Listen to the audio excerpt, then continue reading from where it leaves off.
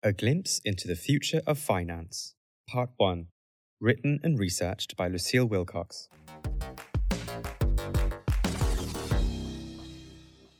Dough, cash, moolah, whatever you want to call it, one thing is undeniable. Money makes the world go round. But what is money really?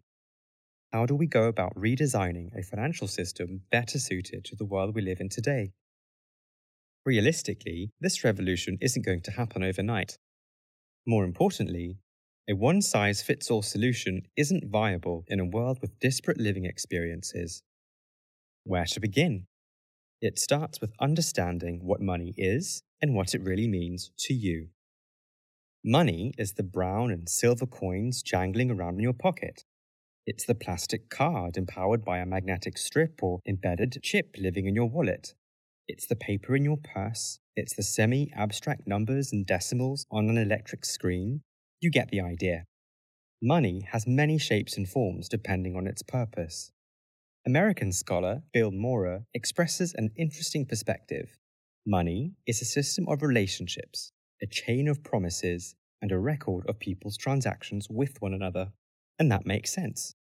Take a moment to check your transaction history in the banking app you most likely make use of with your smartphone. Chances are, it will tell you a lot about yourself and how you engage with the world, where you spend your time, what you like to eat, what you're wearing, where you live, and so on. Let's take a step back. Briefly, coins represented intrinsic value due to their material composition. Then came paper money, the first move towards the assertion of state authority over money.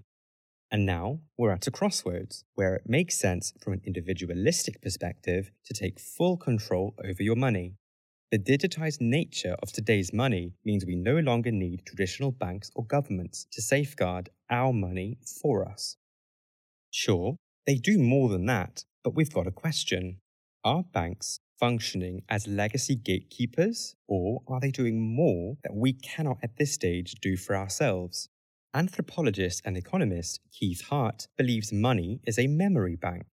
He describes it as an expression of trust between individuals in society, an act of remembering which allows us to bring calculation to some of our interactions and relationships. He views money as a memory bank in the same way that language does. These two constructs intersect and join forces through the internet. And it's our duty as citizens of the world to ensure they both remain fit to serve the very people who created them. Now, let's take another step back and look at how we manage our money. It's impossible to classify how everyone in the world interacts with their finances. Depending on where you live and your socioeconomic situation, this will vary greatly.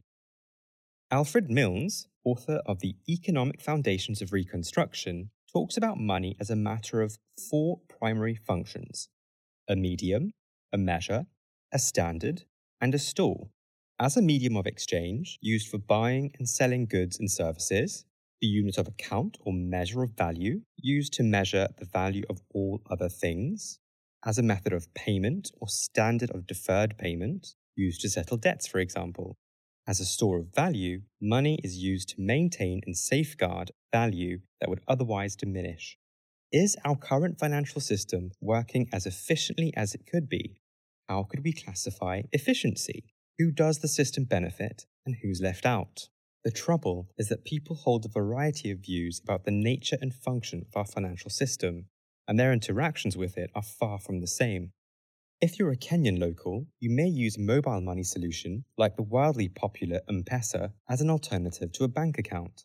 But roughly just over half the world's population does have a bank account in their own name. Drawing back to the work of Bill Maurer, he raises an interesting point about how we as a society view money.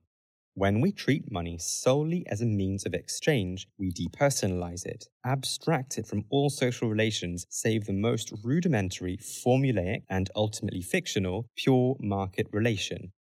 When we see money as a means of payment, however, we spotlight its technologies, how it moves from person to person or from point A to point B. We are confronted with its infrastructure. At Luno, our primary goal is to upgrade the world to a better financial system, one in which trust and efficiency are at the forefront.